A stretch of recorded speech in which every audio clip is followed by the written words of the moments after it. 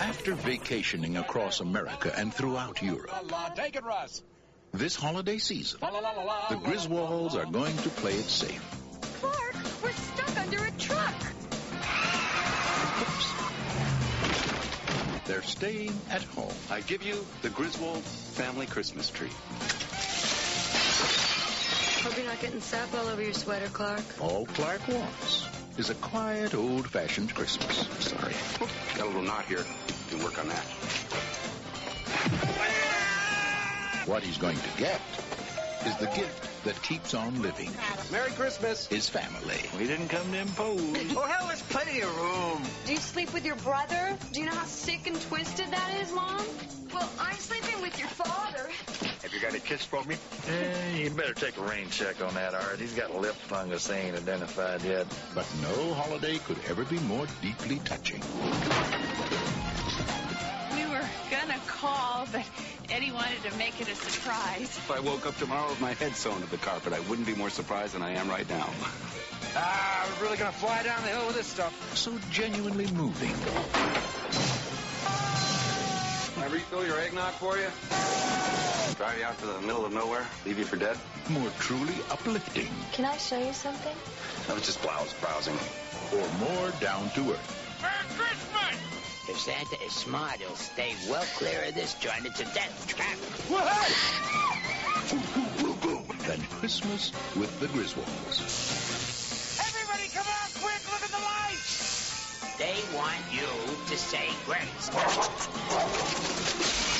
I pledge allegiance to the flag of the United States of America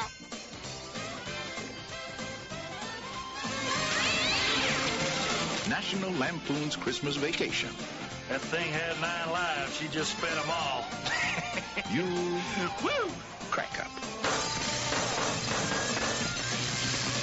And coming to you from the Film Reel Studios, really a table, to be honest. But we are back. Myself, Nim, Stu, Graham. We believe he's on his way. I've heard he's in a lift. We are doing the National Lampoons Christmas Vacation, the Christmassy film. This is our Christmassy film, our peak of our Christmassy films in 2014. It is. This is the pinnacle. It doesn't get any better than this, does it? It doesn't, unless you're Nim prior to watching the National Lampoons Christmas Vacation. But before we get into that, Stu, I know you're very keen to talk about the wank trailers. I can only describe two out of three. I want to talk about the 3 trailers. Okay. First of all, I want to talk about the new Star Wars trailer. That's not the wank one, but no, I really enjoyed it. I've been really negative, which is a bit stupid, really, because about the Star Wars film that's coming out, of what it's going to be like, and because of the last 3, I was so disappointed, and the expectations are so high. Probably the expectations I put on myself trying to enjoy it, I was just going to fail completely. But I loved this trailer. I loved everything about it. It got me really excited, and it was amazing, and it surprised me. Before I saw it, I thought, it's going to be crap. It's going to be CGI, and I'm going to hate every single bit of it. But it was amazing how quick, all of a sudden, I went fanboy on it. And it felt like Star Wars. Yeah, and forgot about all the negative thoughts, and just thought, man, Disney have done it again. This is going to be brilliant. Sand, a Stormtrooper, and a Millennium Falcon. That's and the X-Wing you got out of it as well. And the lightsaber, the weird lightsaber. The new lightsaber. I really like that. It's like an Excalibur sword. Yes. And just seeing that and how dark that was, it was just so much of a teaser. You didn't see who it was. No. It just got me really, really excited. Nim, have you seen the trailer? trailer? No, I've seen the trailer, and I'm absolutely looking forward to seeing the film. I'm just gutted that you've got to wait nearly the best part of a year to see the film. Are you more confident when you saw the trailer, and we can only judge on the trailer, are you more confident than that it's going to be better than the last trilogy from George Lucas? Well, I disagree with Stuart. I think the last trilogy, the first 1, 2, and 3. Yeah. Okay, they weren't the original. It wasn't the feel of the original, but I think that's all got to do with the fact that now sci-fi films, are all CGI'd. But this isn't going to be, though. A lot of it's going to be real effects. But what I'm trying to say is that because the newer films are, I think a lot of kind of like hardcore fans like ourselves, we kind of look at the 80s, the way the films of the 80s were made, and it's that 80s feel that it's missing. And I think that's why we sometimes think it's not as good. But I've got to say, 1, 2, and 3, I enjoyed them. I think they were geared for the market that Star Wars, the new franchise, like the Disney franchise, is all about kids, isn't it? So they've geared it for a younger audience. But this new one just looks amazing. I can't wait to see it. I don't think they gear it towards kids. I don't think Star Wars, you can gear it towards kids. It's a family film. It is a family film, but you can't just gear it towards kids, and because it's so big. I mean, the first ones were so popular.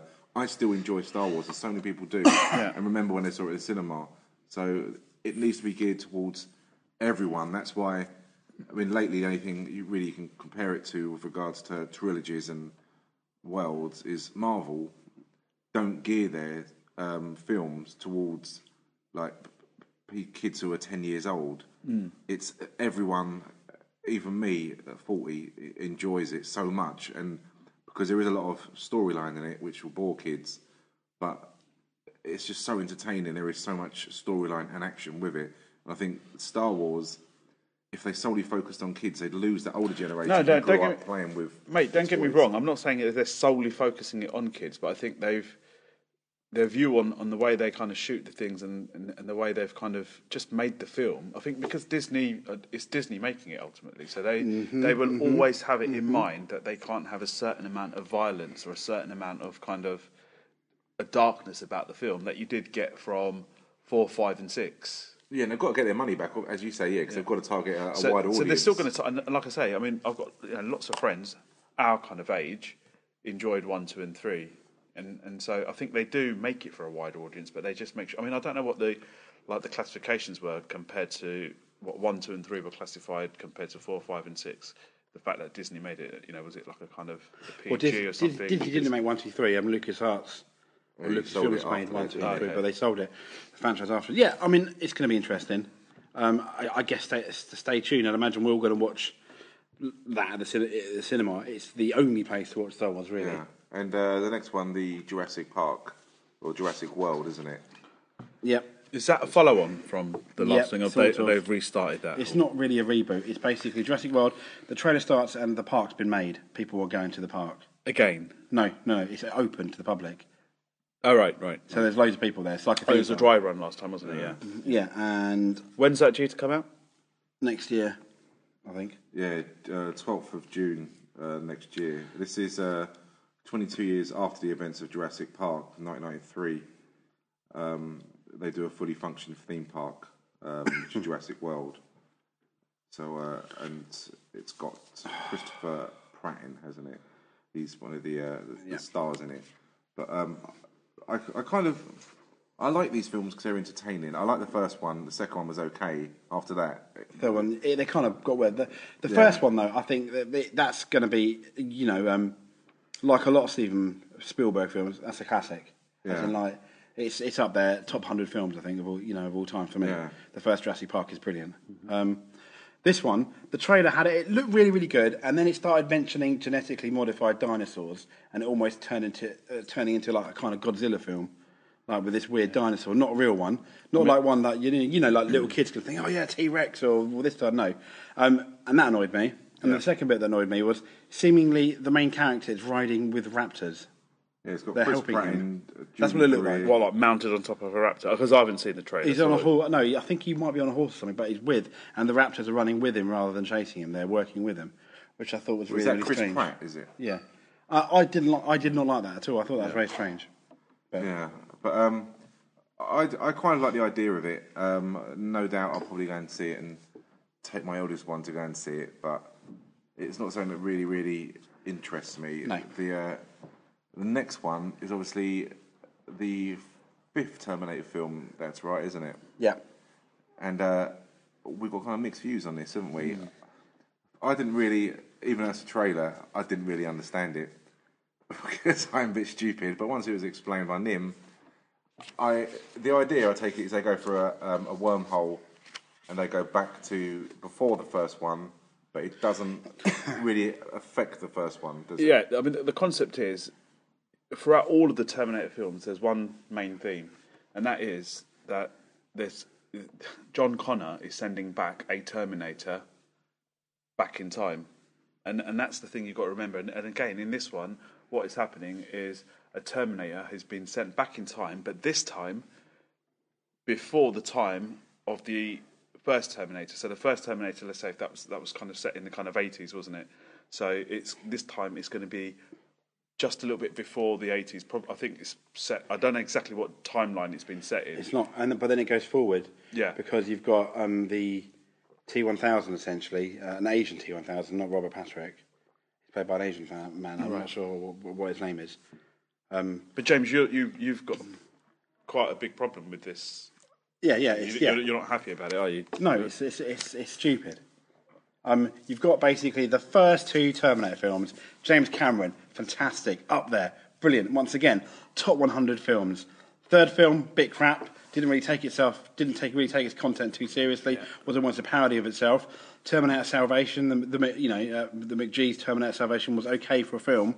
Very average though. Yeah. I expected more. I agree. The best thing about that was probably Christian Bale. The storyline was completely rubbish. Mm-hmm. We weren't asking for that storyline. We wanted to know about John Connor, not obviously the other main character in it, played by that bloke from Clash of the Titans. I forgot his name. Worthington. Is it Sam Worthington?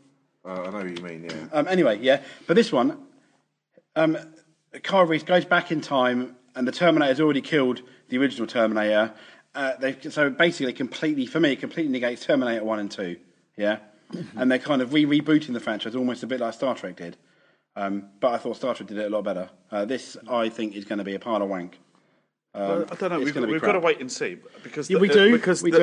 The whole thing is, it's not going to be taking away anything from the original Terminator 1. It ruins the story though. But the whole concept is that they time travel, so it can happen infinite amount of times, and that's the whole point. You're right, Nim. You're right, Nim. And they can rewrite histrry. They can. Infinite amount of times. They can. So, that's the beauty of this. They did it with the X-Men films, for example. Yeah. But my concern is the first two X-Men films, for example, were really, really good. And the third one was so rubbish. For all those years, we had two good films with a really bad taste in our mouth with the third one. And the last three Terminator films, and I'm including this one in it, I almost guarantee you, are not going to live up to par. They're going to be rubbish. Arnie's in it. It's lovely that Arnold Schwarzenegger is in it. I don't know why he is, though. I think it's going to bring the film down. I'd much rather just see a continuation of it or a proper reboot, kind of like they did with RoboCop. But they're clinging on to the old style stuff, but trying to do something new at the same time, and I don't think it's going to work. But you're right. Proof of the eating is in the pudding. So go and watch it. I guarantee. I'm very sure there will be no egg on my face. Do you mean proof of the pudding is in the eating? That's what I said. The proof of the pudding is in the eating. You said the proof of the eating is in the pudding. Did I really? Yeah, but never mind. Did I really say that? You did say that, but I don't like to correct you. I'm sorry, James. I just. I thought you did it deliberately. Graham's here, boys and girls. Graham, morale's been lifted. It has. Yeah, sorry I'm late, boys. I apologise. That's no problem. My lovely husky voice. It is difficult to land a helicopter around here, so. Well, the thing is, there's no parking, and you've got to walk, and it's just a bit of a nightmare, really. But I managed to get there in the end, and then had to walk. I'm just not looking forward to the walk back to it. You're here, and that's the main thing. So, National Lampoon's Christmas Vacation. Who saw this film before we decided to do it for the show? I know Stu did. I haven't seen it before. I haven't seen any of it. And what was your thoughts before you saw it? If I'm completely honest, I think I've seen bits of different Lampoon films during Christmas or whenever they kind of show them during festive periods, and I've tried to watch them, and I kind of watched like 5-10 minutes of it, and maybe they're just the wrong 5-10 minutes, and I just cannot carry on watching it. I just think it's a load of rubbish. Change channel. Yeah. So, I was struggling to kind of watch this, but I did manage to watch this.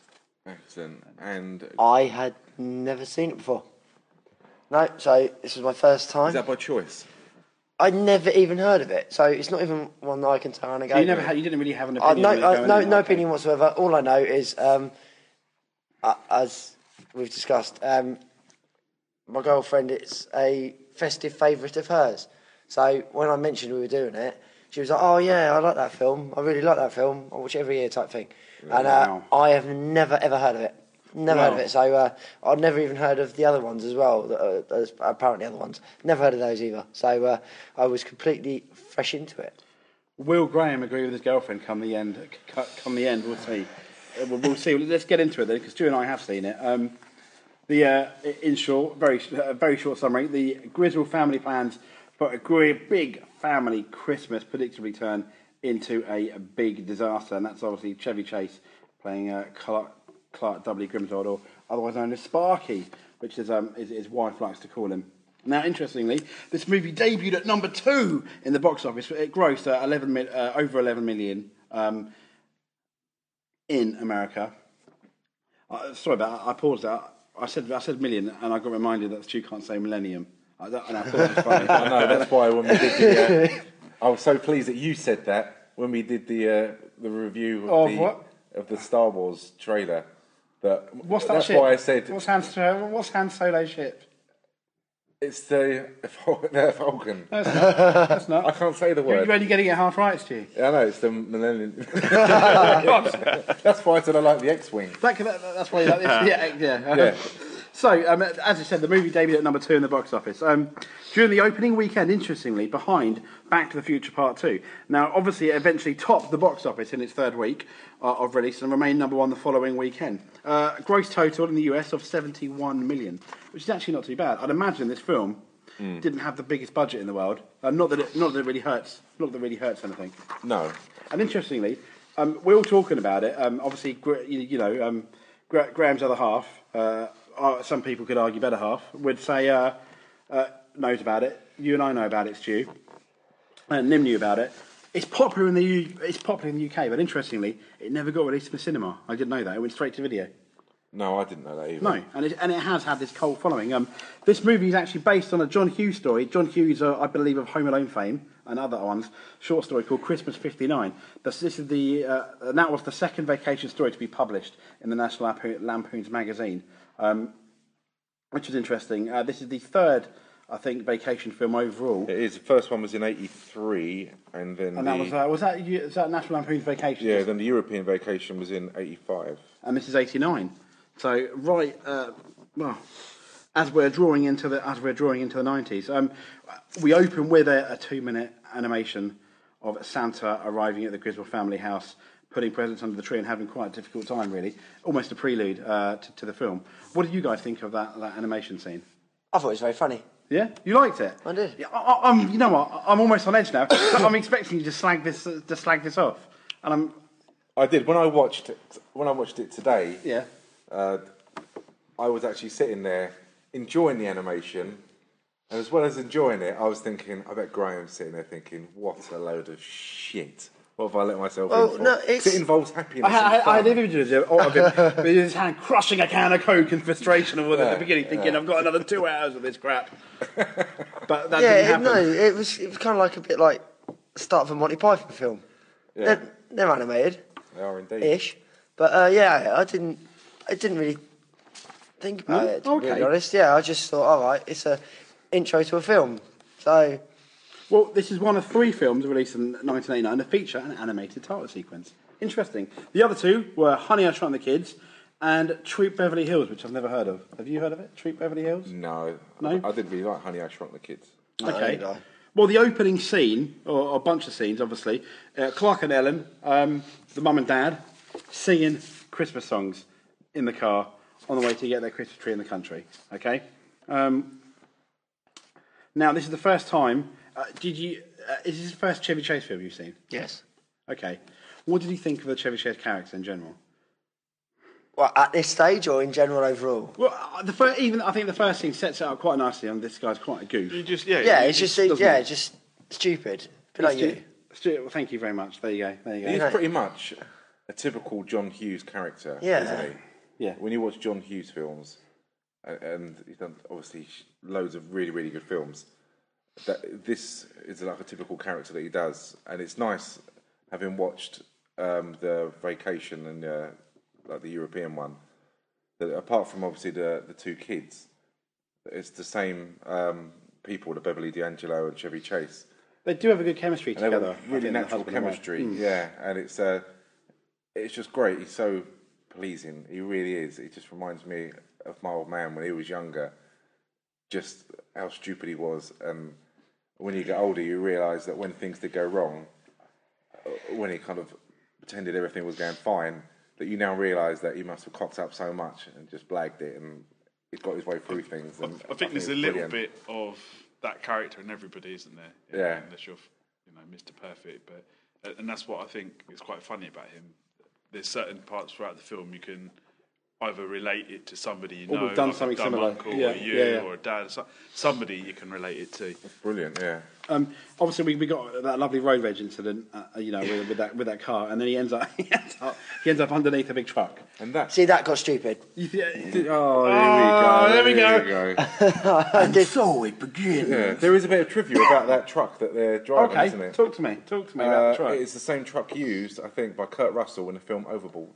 Really? Goldie Hawn, yeah. I like that film. They kind of recycled everything. You haven't seen that film, have you? No, I haven't. No. I've got. What year were you born? 86. Okay.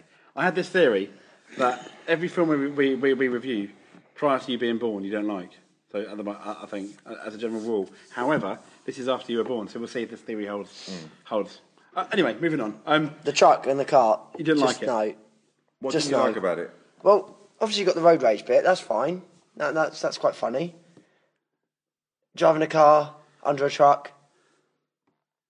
Really? Well, yeah, if you don't check your blind spot, something like that can happen. Well, yeah, you do. Yeah, and you often end up underneath the wheels of said truck, not conveniently placed.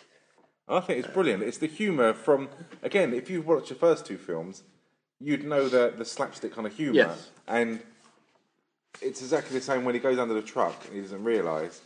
And then, again, that is a really good stunt for a car, for a driver to do that. Because that's not CGI'd or anything. They actually had to do That's a it. stunt, yeah. And when he pulls out and does that jump and lands in the parking lot, he's like, right, okay, we're here then, kids. He gets out. Yep. That's exactly what he does in the first film, when he flies through the air and smashes the car up. And again, he's just like, okay, we parked up, let's go. As if nothing's wrong. And it's that stupid humour that I really like about Chevy Chase in this film. This stunt was arguably more realistic because it was snow. Yeah. It could happen. No. Well, yeah, it could happen. Yeah. Obviously, not the. You're tucking between the axles of a travelling. Okay, you're the lorry car with- expert, right? That jump he did. Yeah, car over the snow. expert. Out of all of us, you're the car expert here. You know more about cars than all of us. Just because in a few podcasts ago I mentioned the fact that people have their more about various cars. Would a car survive that I don't know, crash? do I? Depends on what the car is. Yes or no? I don't know. You said no. Okay, never mind. Right, move. I like the way that Graham's suddenly a car expert. He is. In all our other films, Basically, it's he anything can that name James them. doesn't know about. I'm an expert in, so pretty much most things. Yeah. There's no I need took my for car that, to the is there? garage today. Does that mean that I'm quite an expert? Yes. Fantastic. Not as much as Graham, though. No, I wouldn't want to be on that level. No. Anyway, back home. No, before we get back home, they find the perfect tree. It's quite the tree. It's massive, and obviously they realise they forgot the saw. Unfortunate. And then you've got the wow wow wow kind of scene with the car driving back with the tree. I love that tree just covering the whole car. See, I with the didn't big know roots. how they were going to get the tree down, Now you know. Yeah. and then it did make me chuckle. It did make me chuckle because you don't see anything. It's just like, have you got the saw? No, and then it cuts away, and then That was good. it cuts to the front of the tree, and you're thinking, all right, he's chopped it down, and then actually, as the car drives by, and it did make me chuckle. did, I thought it that was did. quite funny. I like that. Could a car of that Oh size... my God, shut up. realistically... No, I'm joking, no. Could Well, you said it, no, it Could that couldn't car do it? Could that I don't car know. carry that tree? I don't know. Yes or no? Yes. Good. Right. Okay, back home, as Clark gets out his Christmas decorations, he begins setting up the tree. He makes I like this. And this is where we're introduced to the two yuppies, our two yuppie like neighbours across the road. They think they're better than everyone. They're classic 80s. I have a big phone, etc. That later on we'll realise all their fancy electronic equipment and stuff. And obviously Clark makes an off-collar joke to his yuppie neighbour about where he'd like to put the tree, and he goes, "You can't say that." And he goes, "I wasn't talking to you," intimating that obviously. Yeah. See that again? Brilliant made me line. chuckle. Yeah. It did. I thought that was fantastic. Now, excuse me. We've also got the scene as they obviously he's sorting out the tree. Clark has a lot of sap in his hands, doesn't he? I mean, and obviously we've got the scene when he's in bed. I love that scene. When he's reading People magazine, isn't he? And it's not going very well. It's not going very well. Really not. No. Obviously, when he's in bed trying to read People magazine with sticky fingers with the tree sap, the person showing on the cover of the magazine is Matty Simmons, the film's producer. Exactly. But so now after that, the rest of the movie. They do something when he's obviously they mention about the sap on his fingers and he's flicking through the magazine, and the pages are sticking to his fingers and ripping out as he's turning. Yes. And he just doesn't get angry about it, does he? No. This is quite normal for someone like him. Yeah, and that's what I like, the fact that it's something quite normal. He's not getting pissed off about it.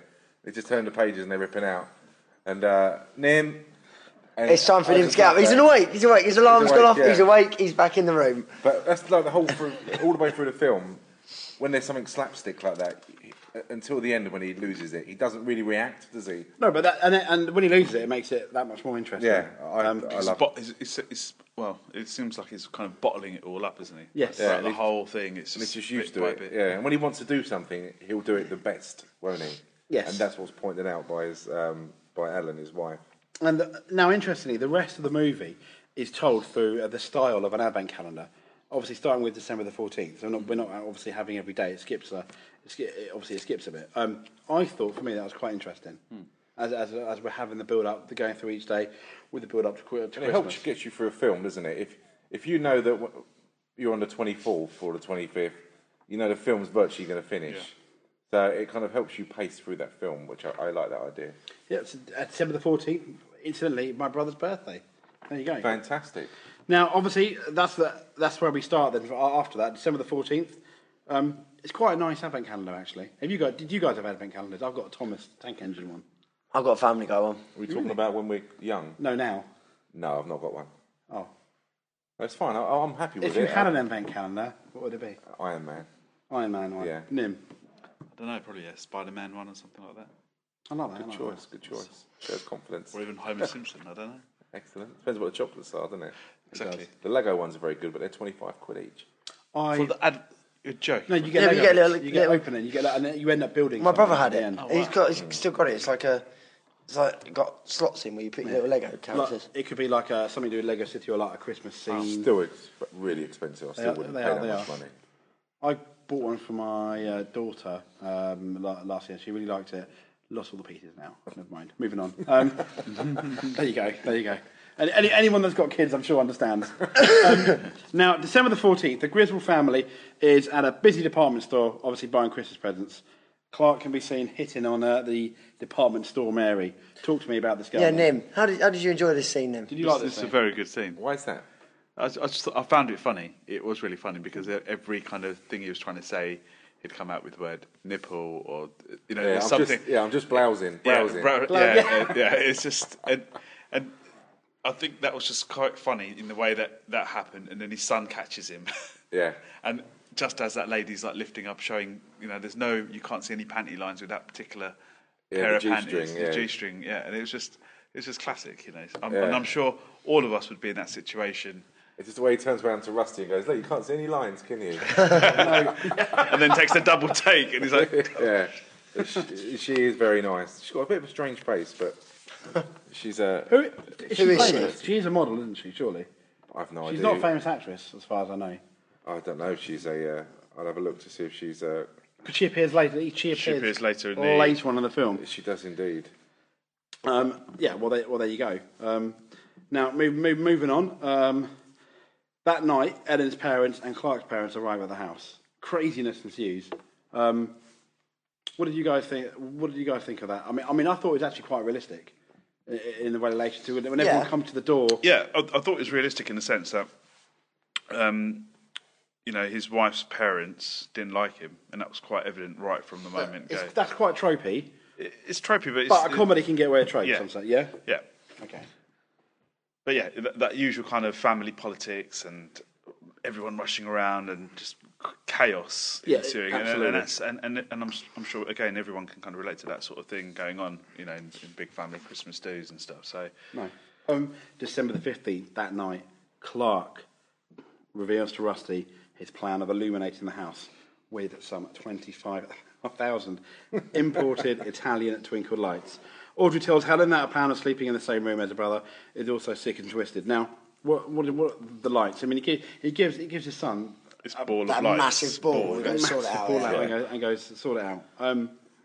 That's crazy. That it's ridiculous, isn't it? I get frustrated when I have to fucking unravel the lights for the Christmas tree. Yeah. Because I don't know what it is. I mean, this year we got a brand new set. And they're still... And I took it out of the box... And they were wrapped like in a kind of on a rectangle piece of cardboard, So in theory, it should just slot out, push it out, and somehow they're in a knot. And that was driving me up the wall. It took me a good half an hour to unravel it. So watching this guy with a big ball of lights like that, it could just make you go mental. Nim getting frustrated by Christmas lights. Yeah, that's surprising. I'm surprised. Did you stay awake through the whole of the untangling process, or did you do it in nap stages? I did it in stages. Did it in stages? Did it in stages. So there you go. There's a bit of a Mr. Griswold Clark in me, in all of us. Yes. And yeah. Now December the 15th, that's done and dusted. December the 16th, Clark sets about illuminating the house with his 25,000 imported Italian twinkling lights, and he's got obviously a few decorations like a plastic Santa. Do any of you decorate your house with Christmas stuff? I've got a Christmas tree. It's about, I don't know, a foot tall, something like that. Comes up to my knee. Keeps falling over and in the front room, breaking. I've got some candles and that's it. We can't really do much more because the snake's house takes up most of the room. How's Larry? Larry's very good. He's not eaten a rat in about 4 months now. Really? Yeah. Why is that? Is he on a rat diet? He's kind of in season at the moment, and once a year he just goes ages without eating. Oh, okay. So he doesn't want to eat anything? Yeah, we try and feed him about every 2 weeks, but he's just not taking it at the moment. So that's it. It's quite sad, really. So the rat back in the freezer aren't ready for next time? No, you've got to throw it away once it's defrosted and in there. You've got to throw it away. We put a pair of tongs on it, wiggle it around, see if he goes for it, but he doesn't want to go for it, so maybe he'll have a female snake. Rat on Christmas Day. Could do. It'd be interesting. Is that what it's all about, though? Is in mating season? Yeah. Yeah, he does that every year, and it's just... He's got his rand on. He has. He'd rather have something else in there to How do snakes have sex? Then I genuinely don't know. They just tangle up, don't they? They what? They kind of just tangle up and entwine. Where is like the just probably about 6 inches from the tail. Okay. Yeah. Right. You ask bizarre No, questions. I'm just saying. No, but think about it. Like it's a bit like crocodiles. It's an interesting question, James. How do they have sex? Coming from you, I know how frogs I know what goes through your mind as well, Nim. So no wonder you're backing James up on that one. Yeah, it could have been any question. It had to be sex. Okay, Clark sets about illuminating the house with 25,000 aboard Italian twinkling lights. Have any of you decorated? No, I'm joking. No. Okay, moving on. I hate Christmas, so I don't decorate. I'd never do that to my house. I don't see why you decorate your house on the outside where you can't see it and you're paying for it and everyone else is appreciating it. I just can't see I would want to do it, but it's like I was talking to Graham about this. No, it's about doing it so it looks quite nice and classy, not over the top and trashy. So you think it's over the top? But the other side of me is what Stuart's saying. It's like it's a lot. I mean, some people that go over the top. I mean, their electricity bill must be absolutely phenomenal. Yeah. Unless they've got like low power LED lights and. If you're doing it for a charity, fair enough, go crazy. But the people who do it just to get in the spirit of it, and it sounds really miserable when you say that. But I can't see the point of.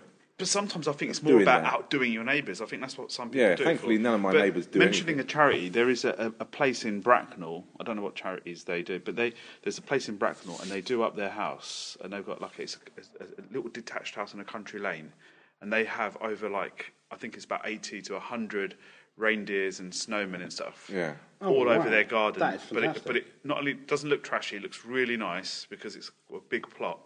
But you get people from all over that area around Windsor, Ascot, driving along there to park up and have a look. And they've got charity boxes outside, and people put money in there. And because we know someone that lives around there. We've been around there. We've gone down there, and it is a sight to behold. Yeah, so if people are doing it for that, I think it's a good thing. I think, unlike Stu, I think to get in the spirit, I don't mind.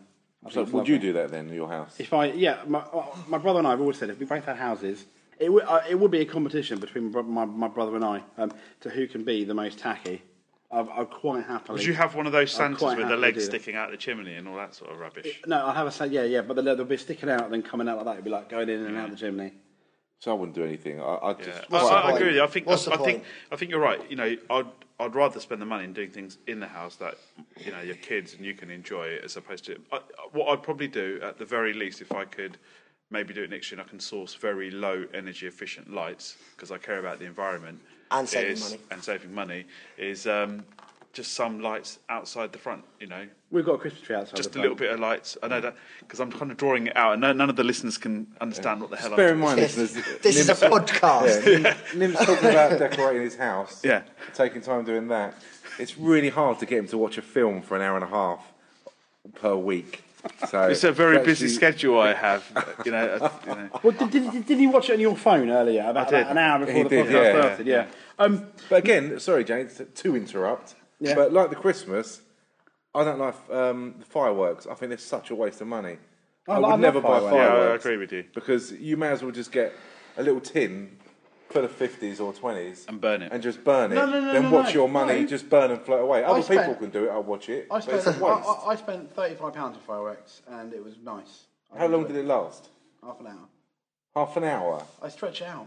What was it like? Blimey, you must have stretched it out. You've got to do one at a time. I think the concepts. Again,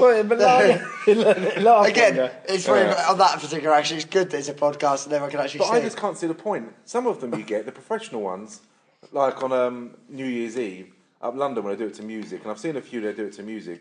They're really, really good. But I can't see the point in spending £50 in letting fireworks off. And they're gone in about 20 minutes, and you just wasted your money. Do you do fireworks? Like fireworks? No, I don't do fireworks. I've never done. You never do fireworks at all. No. I mean, I agree with you. It's a waste of money because it's a ridiculous thing that we're celebrating as well. When people understand what we're doing on November the 5th, it's just absolutely celebrating some guy that was about to blow up Parliament. Is absolutely bizarre. But anyway, I think if you want to, because kids like fireworks, and if you want to do it, I think a good safe environment is to go to a show because you're going to pay, £5 or a few pounds. Is this a little message you're giving out? Like Jerry Springer end of show message. No, not at all. Today's show. As it's the last podcast of 2014, this is Nim's little Christmas message. I think it's like the Queen's speech. It's a safer thing to do because I've had first-hand experience where someone's nearly been seriously injured with a firework. And it is scary. Whose fault was that? It was my fault. Is it you fired it at one of your kids' faces? Nim was getting all serious, wasn't it? It was, wasn't it? It was like a government message. It was, wasn't it? It's gone. So just go to fireworks shows. Jokes about a kind. There we are. So, Clark's first attempt at setting up the lights ended in disaster with several broken windows and Clark stapling the sleeve of his shirt. And what's interesting, you know something's going to happen, don't you? And then he staples the sleeve, he carries on. To be fair, that's something anyone can do. Yes. I mean, more likely going to be you out of the four of us. Thank you very much.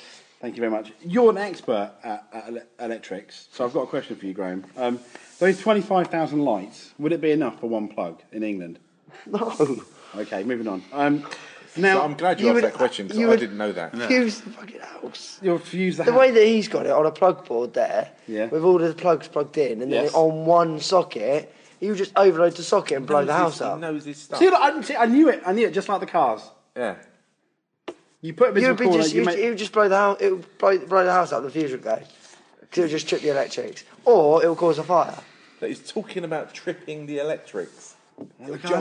It's a proper sparky term. Yeah. My dad used to be an electrician, so. Oh, look at that car expert. Where does it end, Stu? Stuntman, sports skills, bilingual. I don't like heights, so I can't. Goonie leader. I mean, where does that end? Right, anyway. You missed helicopter pilot. Helicopter pilot as well, yeah. Anyway, the yuppie neighbours, Todd and his wife, Margot, are complaining about Clark destroying their stereo and carpet. Basically, when he's hanging on, obviously, the drain pipe, rain pipe, what do you call it? Drain pipe? That's guttering. Okay, guttering, yeah, that makes more sense. Don't know why I called it. Well, that's because what it is. That's why it makes sense. Because the guttering goes into the drain pipe. The guttering goes into the drain pipe, which is connected to the sewer pipe, which is very good. The yuppie neighbour, Todd and his wife, he falls, and then because it's cold, the ice. It's quite an amusing scene. Goes straight through into his neighbour's neighbour, destroying their stereo. The state-of-the-art stereo. How did this happen? I don't know, Margot. I like the way he says that. I played that 3 times and chuckled to myself. Yeah. That's Julia Louis-Dreyfus from Seinfeld and Larry David, which is another favourite one of mine. Well, there you go. Yeah. Okay, that's where because when I was asking you, is that Dreyfus's wife? But the thing is, she looked familiar, And for that, I don't know if it's Dreyfuss's wife or not. I really don't know. But I've seen her in Larry David. But yeah, because Larry David is absolutely awesome. It's brilliant. Curb Your Enthusiasm. Yeah, Do you watch it? Pretty good. Anyway, December 17th, Clark is at a potentially very important meeting with his boss, Mr. Shirley.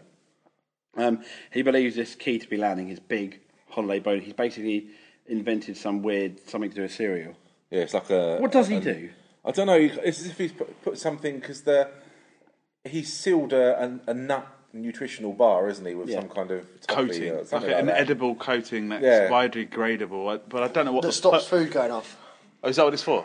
Yeah, something like that. But it's not like an integral part of it, is it? Thankfully. No, not with the film. But the scene is kind of an integral part because it ties in with the end. He's waiting for this bonus. He needs it because he shows everyone about reels that he's going to put in the swimming pool. What a family man for the whole family. And that's what his colleague says, isn't it? You're the last remaining family man or something, isn't it? Yes, absolutely.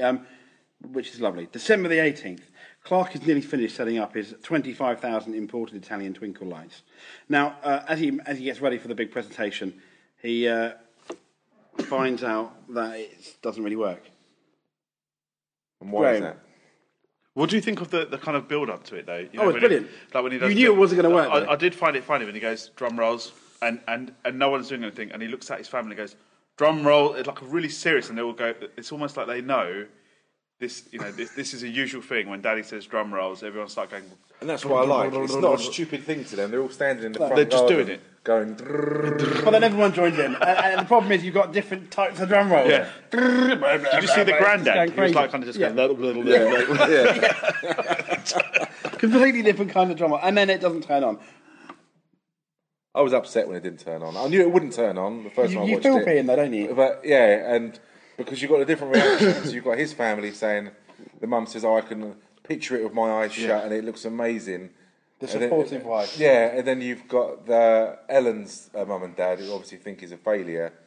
So this is a waste of time. I knew it would never work and spent all that money and all that time. Yes. And what a loser. And I like the contrast. And you got his dad saying, if I was you, I'd double check every one of those. He still puts a positive slant on everything, doesn't he? Which is nice. If you leave me, I'll be in my bed asleep. But that thing where his dad says, if I was you, I'd check every one of those bulbs. When he starts at the start, when he's putting the bulbs up, he says to his son, we need to check every single one. And I think it's one of those things, it's another little quirky thing that, your dad says something to you and you pass it on. Do you know what I'm trying to say? And when his son looks at his wrist when there's no watch on there, that's a joke that Chevy Chase is kind of famous for doing. There you go. So that was a little nod of the head to him. Brilliant. Now, December the 19th, Clark goes to hide some Christmas presents he buys in the attic. This is quite an interesting scene because he goes up to the attic, everyone then leaves, and he gets stuck in the attic for a bit. What we have is a nice... Well, we've got complete slapstick. You didn't like that, did you? Are you liking any of it? You did not like the slapstick boards. I didn't... Talk to me about the slapstick boards.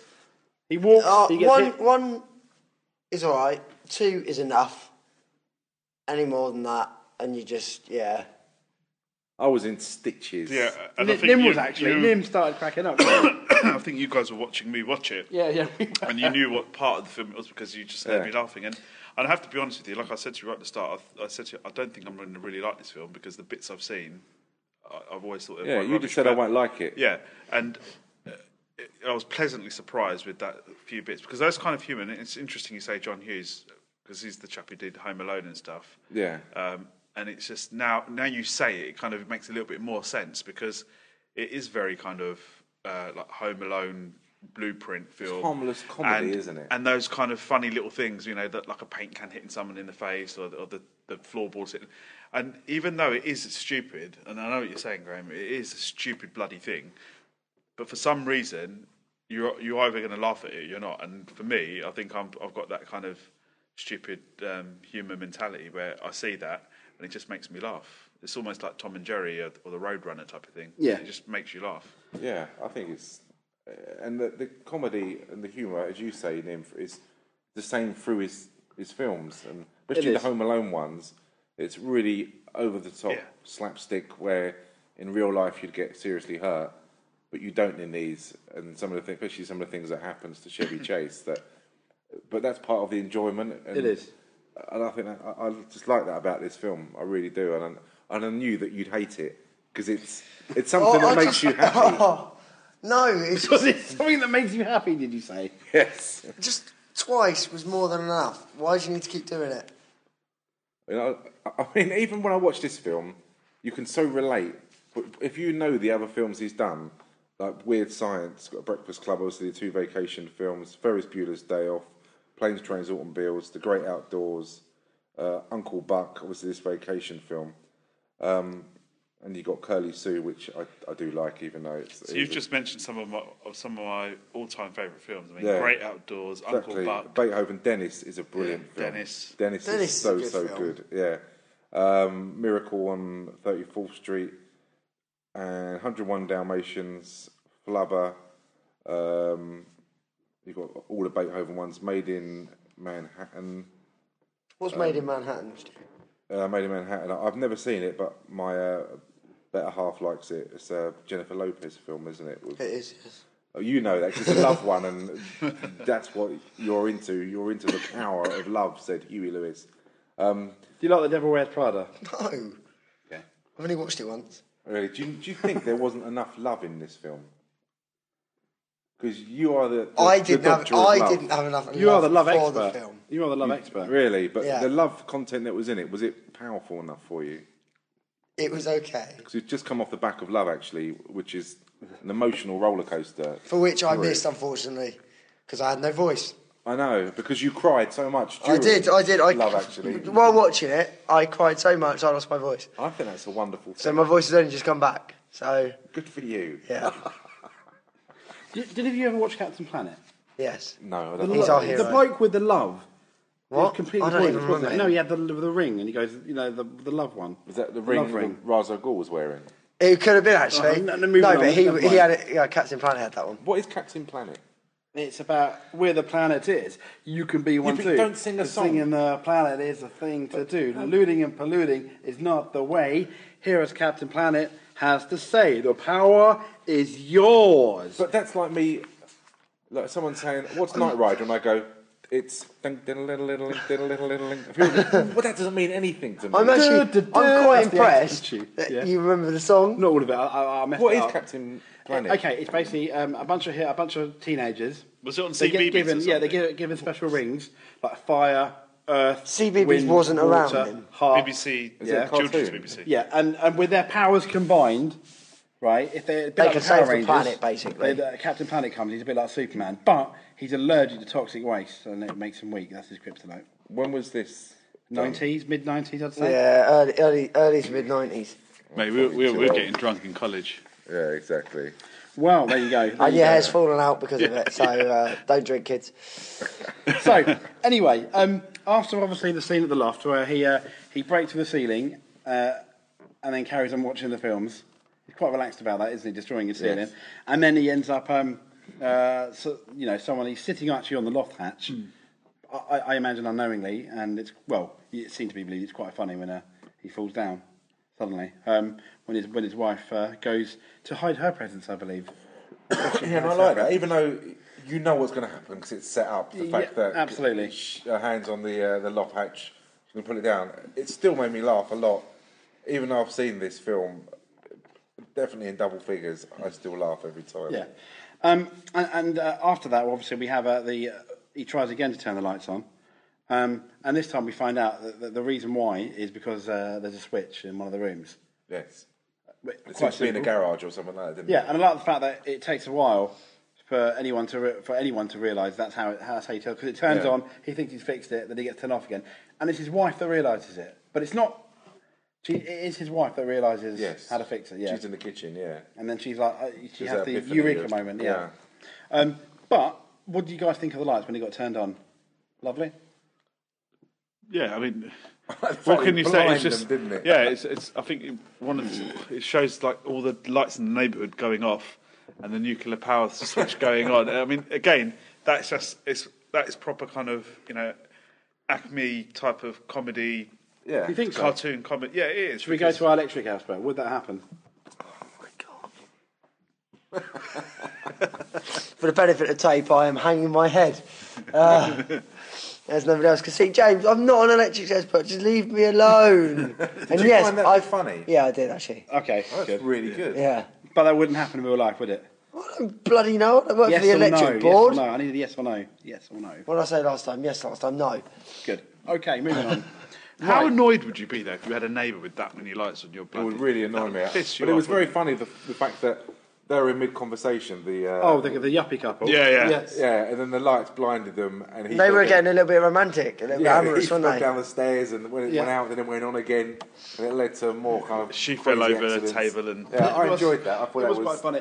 And they only get romantic because he had a shower, if you remember. Yeah, shower after his After you shower. Yes. After you shower. Yeah. So... They went jogging in the same kind of silver track Sweatsuit. Yeah, it was awful. How sweaty do you get in them, do you reckon? What, in a sweatsuit? Yeah. Boxers use them to lose weight, don't they, before... They do, don't they? They do. I've never been in a sweatsuit. No. What are they made of? Sweat. It's like PVC. like a rubber kind of suit. I mean, I wouldn't wear one. I sweat enough as it is. So, why is that dirty, Nim? No, it's James. He's licking his lips at me for some reason. I don't know why. I wasn't. I've got a cut on my lip. Oh, and I was okay, doing James. that. Sorry. So I misinterpreted that. No, to be honest, I'm sure you're very attractive if you were to wear a PVC sweatsuit. Okay? I'll find one. If we do one, I'll post it on Twitter. Yeah. So, unfortunately, we're still on December the 19th. Quite a big day. It's been about half an hour, hasn't it?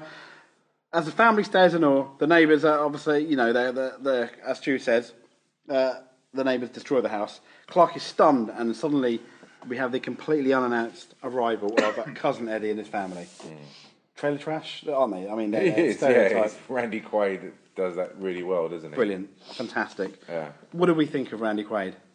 Oh, What do we think of his he's the one cousin? that did Independence Day. Independence Day. Yeah. And the whole time, I only had He plays- images of him flying a plane into It's the same alien. character, isn't Yeah. it? Yeah. That was it. Just sitting there like with a gun in a trailer and then flying a plane into a alien craft thing. Yeah. That's all I had. There was nothing else to it. There was no depth or anything. That was all I had. No, I mean that's exactly what he does and what he's good at, really, isn't it? Yeah. Again, he's one of those, I think most families have an annoying member of the family that rocks up or pisses you off. And again, And if you don't know them, it's probably you. Yeah, and it's that representation, isn't it? So Yeah, Randy that guy. Quaid on IMDb is credited to 115, being involved in 115 kind of films or series. Wow. And a lot of them, as you can imagine, you've never even heard of. But I was just trying to see, I was going to have a look to see what kind of character he's played, which is exactly the same. But, I mean, this guy just does not stop working. He really, really doesn't. He hasn't done anything since 2009. But some of the films he's done, I wouldn't even know what they're about. They're just... Give us a title, like one of them. Okay, Kart Racer, obviously I know what that's about. Milwaukee, Minnesota, 2003. What would that be about? No idea. Milwaukee, Minnesota, maybe? No idea. And Pluto Nash. There you go. Some weird names, aren't they? Yeah. But this guy, Randy Quaid, his family, they are, stereotypical trailer trash, aren't they? Unfortunately, down to the kids. The daughter was wearing a wig, interestingly enough. And Yes. it's not the dog. Did he have a problem? Well, it's not. Yeah, he had like a gland problem, didn't he? Where he just Graham, everything. you're a else. dog expert. Could that happen? Yes or no? I know for a fact you are a dog expert. You used to be a vet. You did go to veterinary school for 6 years. Is that realistic? Yes. Okay. December the 20th, the Griswolds decide to have weekend fun and go sledding. Clark reveals his big project with his. He's working with his chemical company, an experimental kitchen lubricant. He greases up his sled and said, "This is like really slippery. It's fantastic." And The sledge is like a circular kind of satellite dish, it is, isn't it? and we have this very realistic scene of him. This is so over the top. Having but said I love that, this. the funniest line in the film for me happens in this bit where he's going. His cousin Eddie he's not going to go on a sled in case he bangs his head, and he bangs it's metal in there. And he said something along the lines of, when his other half puts on the microwave, he used to piss his pants and forget who he was. Or something. Yeah, he does. Yeah, he puts his pants and forget everything. But it's the way he says it, just so To piss my pants and forget. Yeah, what like it's let's carry on. It's a normal thing for him, isn't it? It's no big deal. December the 21st, Clark still can't believe Eddie has crashed the party. He's getting quite annoyed.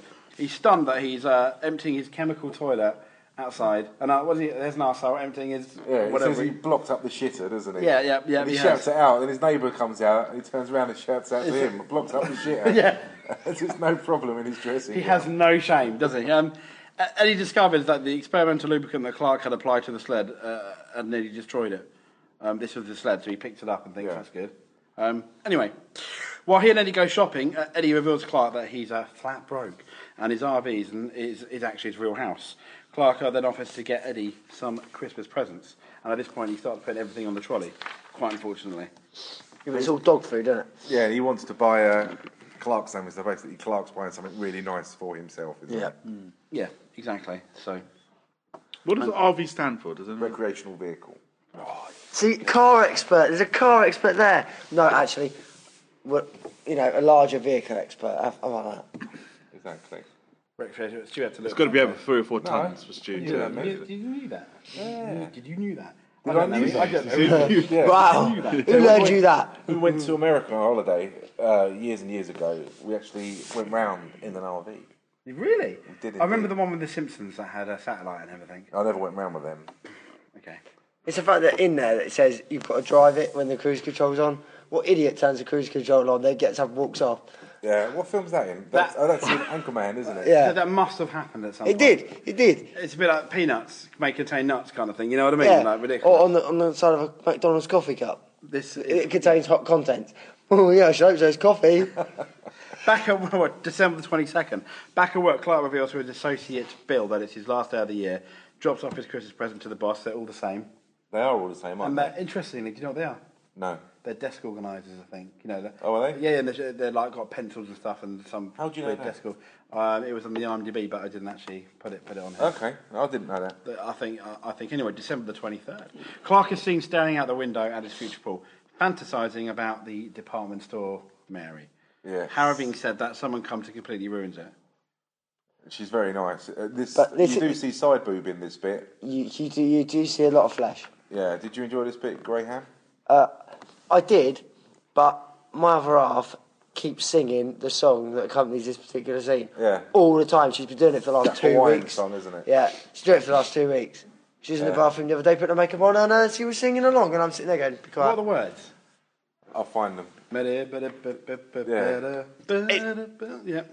It was funny the first time, and now it just annoys me. So that scene upset you? In some context, It brought bad memories.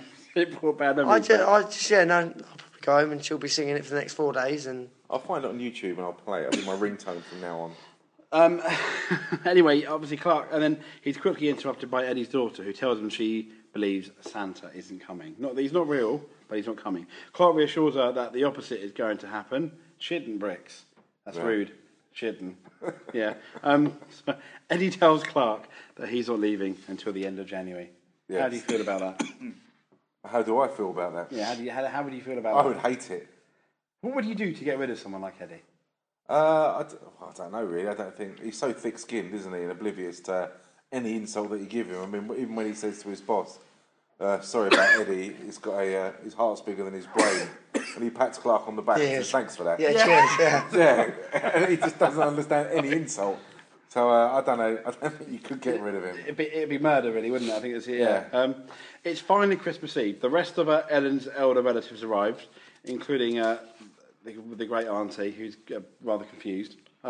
She was the voice of Betty Boo, wasn't she? She wasn't she? Yeah, you could tell when she started speaking. The Griswolds finally get to reward the fruit of their efforts for to put on the perfect Christmas Eve dinner with a £20 turkey with all the trimmings. It didn't go too well, did it? No, the turkey was overcooked, and when I cut it open, all the steam came out. Graham, you're an expert at cooking. How could you avoid that? roast your bird for a long time, but not on too high heat. Thank you. That's amazing. And does that really happen if you overcook it? No, what? You mean you pierce it and it goes... I don't think so. There's still going to be some meat on it. See, I told you he was an expert then. Well, Graham was chefed in some of the top chefs' kitchens in London, so... I knew that. That was then he didn't get on with that, and he went to veterinary school. Then he became an electrician. He and is a the mechanic. 2011 Come Dine With Me champion. Yeah, and he was the I think you were inside the Ed 209 for RoboCop. I think that's right. Absolutely. So I could then be RoboCop. Well, no, the Ed 209. Not you weren't inside RoboCop. You were in the Ed 209. How's those stairs? Moving on. It's a completely foul joke, that wasn't it? It was a foul joke. It really was, because I'm the only one that thought that was so, funny. Well, when we review RoboCop, I'll repeat it. Yes. Is that particular thing can't walk upstairs? Down. Can't walk downstairs. Nim's dying in the corner. Yeah. Can you not cough? If you want to cough. I'm sorry. Can you just swallow it? Can you swallow a cough? Can you go to the other side of the room if you're going to do that? I mean, we've hired the studio. Poor listeners. And it's just coughing through. See, cows can't walk downstairs, can walk up, can't walk down. How do you know this? He's a cow expert. Have you ever had that? Have you had a cow in your house? I think cows can walk upstairs, but they can't walk down. I haven't really got anything to say about that. You know what? How the hell do we get to cows walking up and downstairs? Can we get a cow in the studio? Make it walk up and downstairs. I know where we can find But feel sorry for the poor bloke that found that out. Can you get hold of a cow? I can get hold of a cow. We can test this theory out. Okay. And then we can go we'll cow try it pushing. sometime next year. We'll let the listeners know how he gets on. Okay, that sounds good. So Clark has Ellen's 89-year-old Aunt Bethany say grace. Yes. She doesn't really say grace, does she? Is it time for a baseball game or something? That's the American national anthem. At the beginning... Shut No, up, Jack. the United States... Shut up, James. At the beginning of every... most American games, such as football, baseball, they sing the national anthem. No, and then they go, let's play ball. It's the Pledge of Allegiance, it's not the national anthem. Star Spangled Banner. No, it's the I pledge allegiance to the flag. Yeah, it's to the flag. Flam? Yeah, all right, whatever. So, please stand for the national. Stop coughing. Please stand for the national anthem. So that means it's the national No one knows anthem. it's running as No, well. she sings the national anthem at the end of the film. I thought she sings it there as well. No, she doesn't. I just out America, did you? Well, you're an American expert then. No. Yeah, James is the American expert. I don't know much. It's because I'm fat, isn't it, Graham? That's why you're saying it. Right, unfortunately, they left the turkey in the oven for too long. We've talked about this bit already. You're right. Yeah. What are you doing back here? Have you finished coughing? Yeah, if I start coughing, I'll piss Fuck off off. again. Yeah, I'll fuck off. Just carry on. I'm joking. He only coughs when he wakes up. Now,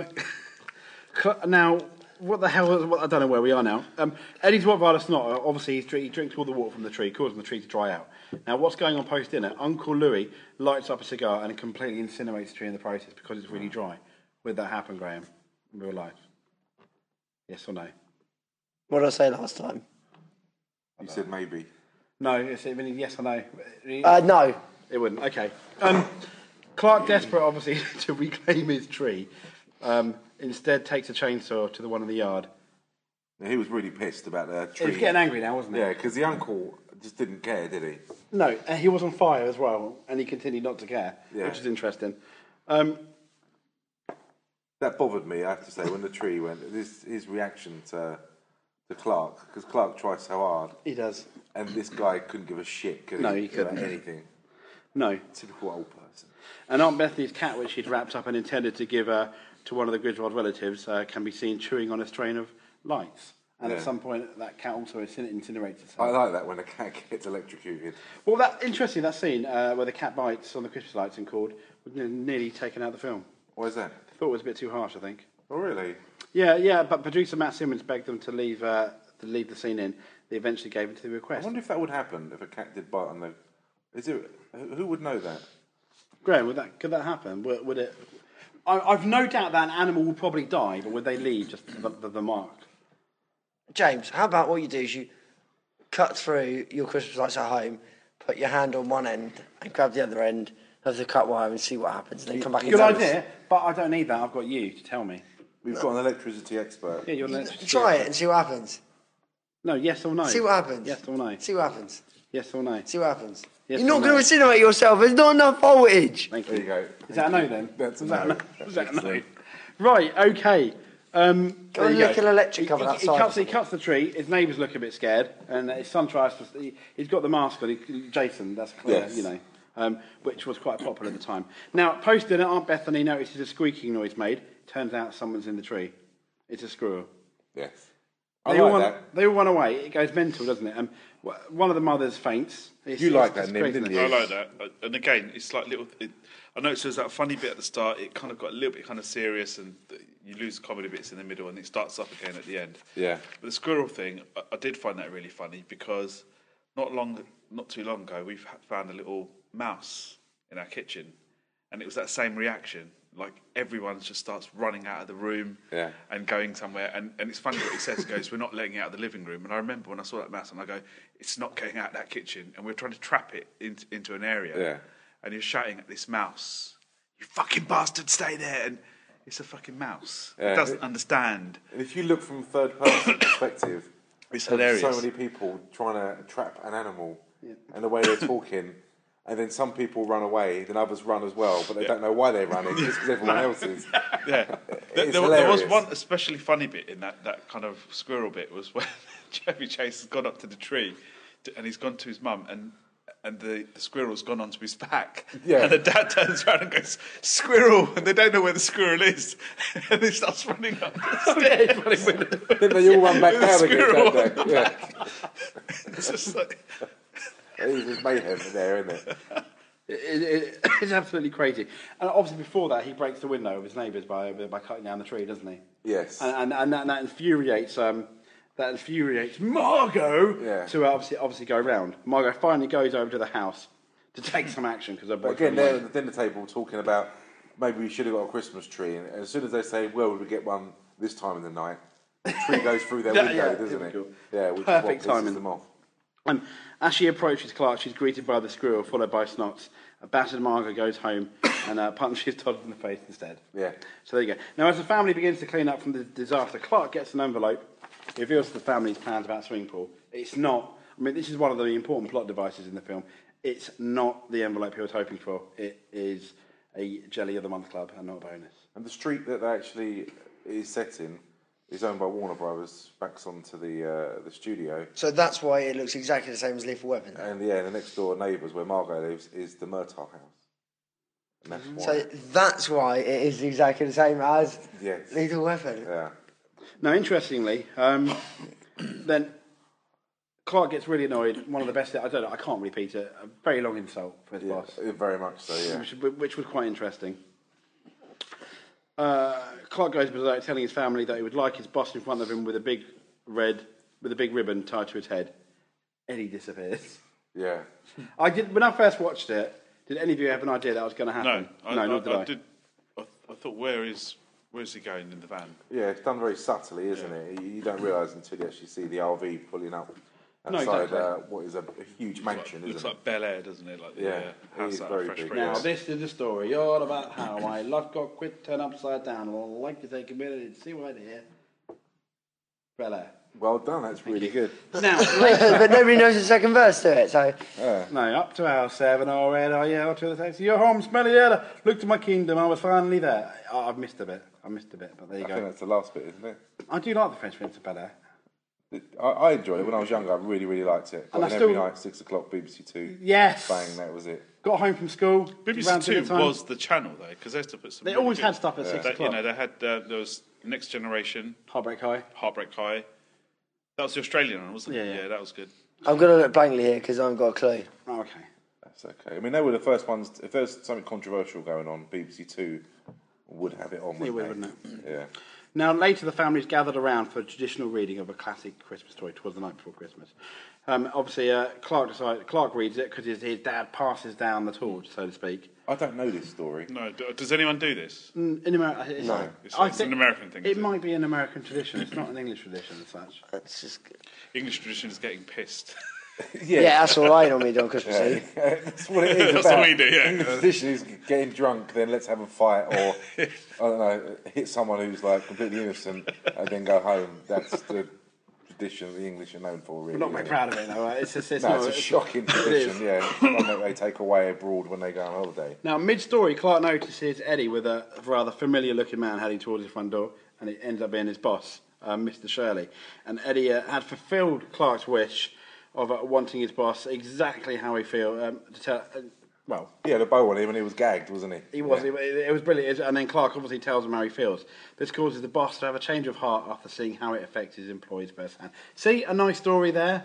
You know, a nice. We learn everything. We learn something. Not everything. Yeah. We learn something. However, it was done really, really easy, wasn't it? And it wasn't. It was so simple that you could kind of forgive it for being kind of a tropey in a way, couldn't you? I think this kind of comedy, when it's slapstick like that, as you were saying, you can do the tropes, and I think they need the tropes. Yeah, to make it funny. because the instant turnaround of maybe I didn't realise it would affect people like you, and now company's nothing without people like you, and I'll give you 20% extra, and it was so like instant turnaround. Yes. But as you say, James, that it's for these films it can be forgiven. But it's not going to work any other way, though, is it? No, because it's such nice. a slapstick comedy. Yeah, and it's nice that it doesn't bother you, and you can just carry on watching it because it's acceptable, isn't it? Yeah. No. I found out an interesting fact. Oh yeah. The Night Before Christmas. Mm-hmm. It isn't called The Night Before Christmas. It's called A Visit from St Nicholas by Clement It's a poem. Clark Moore. Yeah, it's a poem. 1823. So, and is it kind of based around like Dickens kind of thing? We could read the whole thing if you really want. I couldn't think of anything worse. It's only that long, Stu. No, you're fine. As I'm scrolling through my iPhone, I've got about 8-9 pages so far. Oh. You sure? It was The Night Before Christmas. That ends in Christmas. That's doing me.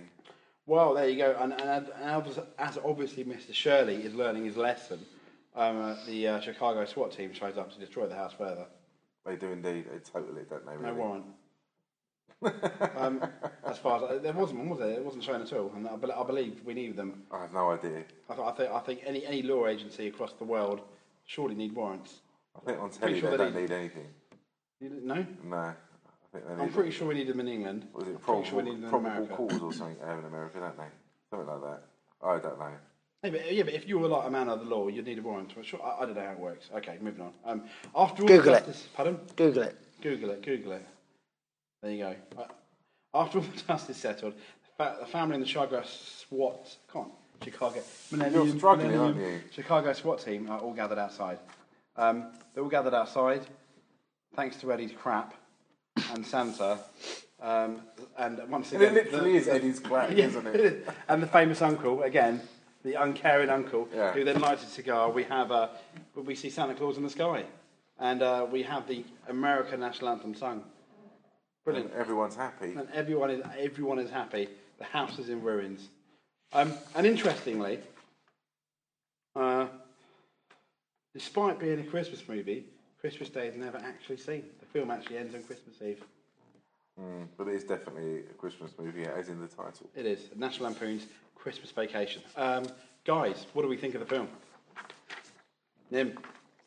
I've got to say, it's something I would watch again. I think Before the film, what were you like? Tell me. I mean, I was reluctant to watch it, and the only reason I did not make any effort to watch it, I've just had a really busy 2-week schedule. Oh, please. Because some of the work at the other studios that I do and all of that, so it's just been absolutely hectic. Well, hectic he's a schedule. famous man, isn't he? So, He's a famous man.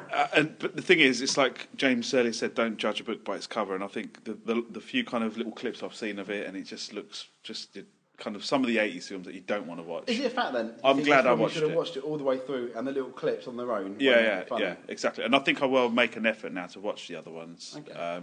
But I think especially this one, I think there's some films that you just want to watch during Christmas time, like Home Alone. What do you mean, like Christmas films? Yeah. Santa Claus the movie. But I mean, Home Alone is not a Christmas film, and I don't think even this Your kids, would they enjoy it? Your oldest, do you reckon? Yeah, they'd find it funny. Well, Home Alone is set around Christmas. You could blag that it's a Christmas film. We don't Die Hard as a Christmas film. Yeah, exactly. It's not really a Christmas film. But that's what I mean. It's like Die Hard's another one. You tend to kind of associate that with Christmas. Yeah, plus Die Hard is a kick-ass film, so... Yeah. But yeah, no, sorry, Best bit, worst bit. Yeah. And what's the score? Best bit, worst bit. I'll be honest with you, I mean, I don't know what to say for the worst bit. I think it's just one of those films... there's no even really best bits for me. I think I just like the comedy aspect of it. I really enjoyed the comedy bit. It was something I didn't think I would. And what would I give it out of 5? I think I would give it a 3.5. I think it's the middle of the road. I'd watch it if it came on at Christmas time. I would watch it. I'd make an effort to watch it. I wouldn't go out my way. That's fair enough. And I've got to say, I think I said to you guys, I think Chevy Chase was quite an annoying person, but I can't remember where I've seen him and what films. I've always just found him annoying. But in this, I could relate to his character. So I've never found Chevy Chase annoying. In Fletch and Caddyshack and these vacation films, I've never found him annoying. I find he's really enjoyable and he's so easygoing. I really like Chevy Chase. I really, really do. And this film, I love this film. It's a tradition every year to watch it. If it was on tomorrow night on normal television, I would sit and watch it again. And I love this film. I've seen it. I can't watch Christmas films after Christmas Day. Once Christmas Day is gone, I can't watch Christmas films. Yeah, this film I will watch every Christmas. Yeah, but I have to watch Christmas films before Christmas Day. Yeah. Because afterwards, it's over. The event's gone, yeah. Yeah. But this film is good. It's easygoing. I just really enjoy everything about it. There aren't any bad bits, really. It's just a happy, easygoing comedy, isn't it? And yeah, I think it's great. The best bits, it's hard to pick a best bit. I laugh at so many bits, even when I know they're coming. I still think they're good. I'd give it 4 out of 5. There you go. Mr. Happy.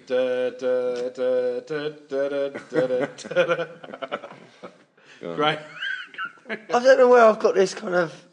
I'm not a massive Christmas fan, so in general... You're not a happy Christmas fan, are you? You're not a fan of happiness. I don't do Christmas. It's just a day of the year, same as every other. 365 of them, 364 other ones, and 365 including other days are available. Yeah, other days are available.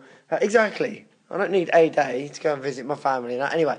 I love the way you say, I don't need a day to be happy, but I'm not happy any other day. But I don't usually like forced happiness.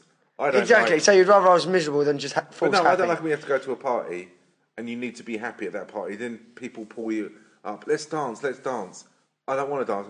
You're forcing me to be happy when I'm happy sitting down on my own. Right. Is that what you don't like? That on Christmas... You feel the false festivities. Yeah. Well, technically, that's why Scrooge keeps saying humbug, because in a Christmas Carol, the reason he says humbug is because he's saying people were just making out they're happy and almost forcing themselves to be happy because of Christmas, and saying, in the spirit of Christmas, with the argument being, why can't you be there the whole year if you're a happy person? Why do you have that as an excuse? So, which is a good point, isn't it? Which I've always thought.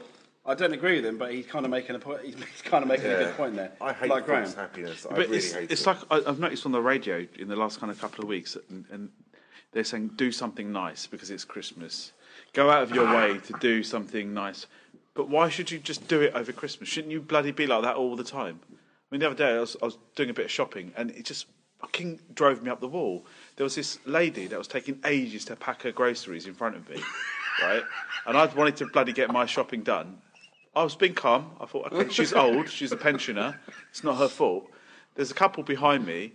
And what does that woman go and do? She goes, excuse me, love, shall I help you pack your... And she goes over and starts helping this lady pack her things. And I'm thinking, what a load of bollocks. Why? Just because it's Christmas... Like, what do you think? How do you know? But if she's like that, if people are like that all the time, fair enough. Shouldn't that have been you? Because you're next to That's a random act of kindness. That is. But that's what But what I'm trying to say is on the radio, on the radios, for the soul stories. On the radios, they've been encouraging people to do these random acts of happiness, and I think that was an example of it. No way, you've completely lost. You've changed. I'm happy for people to be like that if they're like that all the time. But if they're just going to pretend... if your car was broken down and someone said, I hope you push it, your bug, would you go, fuck off, I don't need you to do this, because you're just because it's December. Yeah. If they were like that all the time, I have no problem. But if they're going to just do it in December and then fucking... How do I know that? Did you ask them, are you doing this because it's December? If you are, you can fuck off trying to help her pack her bags. It's disgusting. It's disgusting what you're doing. I should have asked him. You're damn right you should have done. I That should've. would have been the right thing I to do, should've. to help out. All this from my appearing to be absolutely miserable. Yeah. Exactly. So you've spread misery. It's like a disease. No, you were happy, weren't you, a minute ago? So, Graham. Score 3. That's quite generous. I thought you'd give it a lot lower than that. I'll give it a 3. 2.5 or a 2. I'll give it a 3. 3 minus. I'll give it a 3. Some of the slapstick stuff was just. Could you watch it again? Yeah, I'm going to be forced to watch it again, but I can watch it again. Will you laugh at the funny bits? Like the bits I found funny, yes. So you won't laugh, but will you, like, when your better half laughs, will you laugh with her to kind of help the enjoyment, or will you sit there like a miserable sod? I'll leave that to your imagination, Yeah, I Stu. know the answer to that. Anyway. It was the right film. You're struggling so much. It just hurts so much, doesn't it? It is painful. Excellent. What about you, James? Not particularly any worse bits. I enjoyed it all the way through. It's become, I think last year, it's become a tradition now to watch it every year. I watch it with my other half. I watch it sometimes with my mum, my dad, my brother. I'm going to give it a 4.5. I think this is definitely one of the easily top 5 Christmas films. I think this is probably on most people's, at the very least, top 10 list. I think around the world. If you did like a poll, it would. What are your favourite Christmas films? If just off the cuff, I know it's difficult. That's right. Home Alone, Muppets Christmas Carol.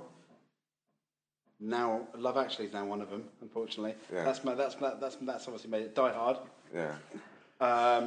Obviously, National Lampoons Christmas Vacation. Miracle on 34th Street. I really, really like. I also like the Arnold Schwarzenegger one. We're trying to get that toy for his kid. I enjoyed that one. Yeah. I've got that one. That's a good one. That is. Yeah, they've made a second one of those. They're making another one, aren't they? I think. Well, they are now. Yeah. I have not seen It's a Wonderful Life. Everyone say that's a good Christmas film. Any Christmas Carol adaptations, I always really like. I know Patrick Stewart, Captain McCall was in one. That's a really good one. Not Martin Kemp.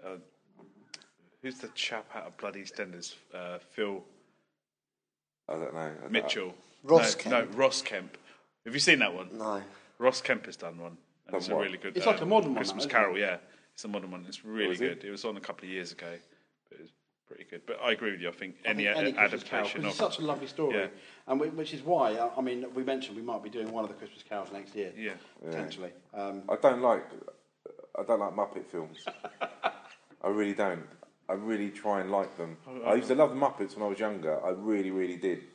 But I watched the Muppet Christmas Carol with my son because he really wanted to watch it, and I had to sit and watch that, and I had to sit and watch Most Wanted.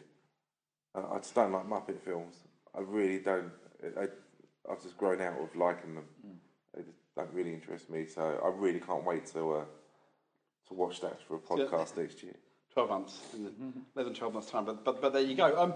Interestingly, the next film we're going to review, Stu, was it Chronicle? Chronicle, for next yeah. year, for our first film of the year. Is that a film you've seen, Graham? No. Nim? No, I haven't seen it. No. I've seen it. Yeah.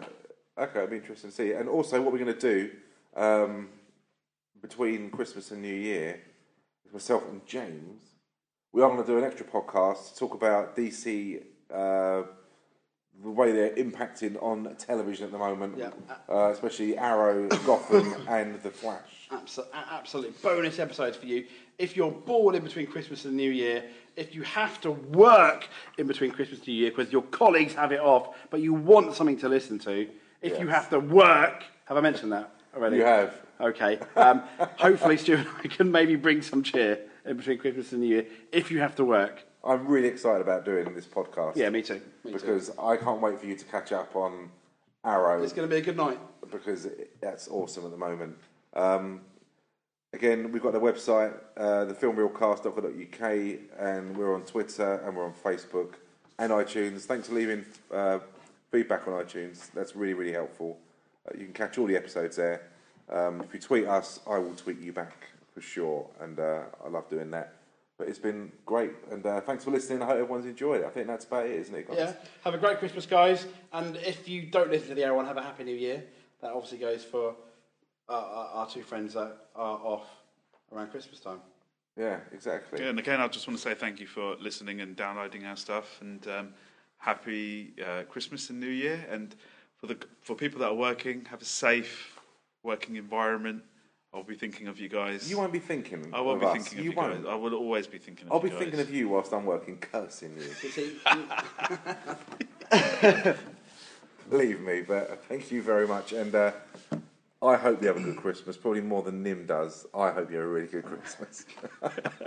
If we're scoring points, I hope you have a better Christmas, and I really can't wait to take the Christmas stuff down from the website. That must have broke your heart, putting Christmas decorations My on dad our laughed. website. My dad went, "You got a lot of Christmas stuff on your website, haven't you?" I went, yeah. If you want us to leave that up on the website, send us an email or It's bad luck. tweet It's bad us, luck. We can't. and we can leave it on there. We can't. I'll put something for New Year on there. Will you? I will, yeah. Excellent stuff. Well, thank you very much, guys. It's goodbye from me. It's a goodbye from James. And a good night from me. And a goodbye from me. Hey. Oh. Oh. Clark, what's wrong? Honey? It's bigger than you expected? Smaller? What is it? It's a 1-year membership in the Jelly of the Month Club. Oh, God. Clark, that's the gift that keeps on giving the whole year. That it is, Edward.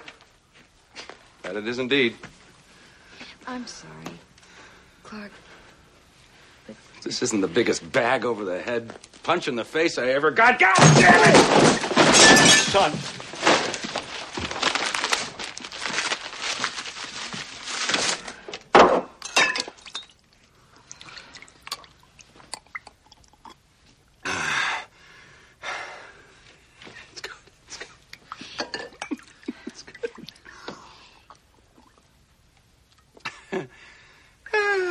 Hey! If any of you are looking for any last-minute gift ideas for me, I have one. I like Frank Shirley, my boss, right here tonight.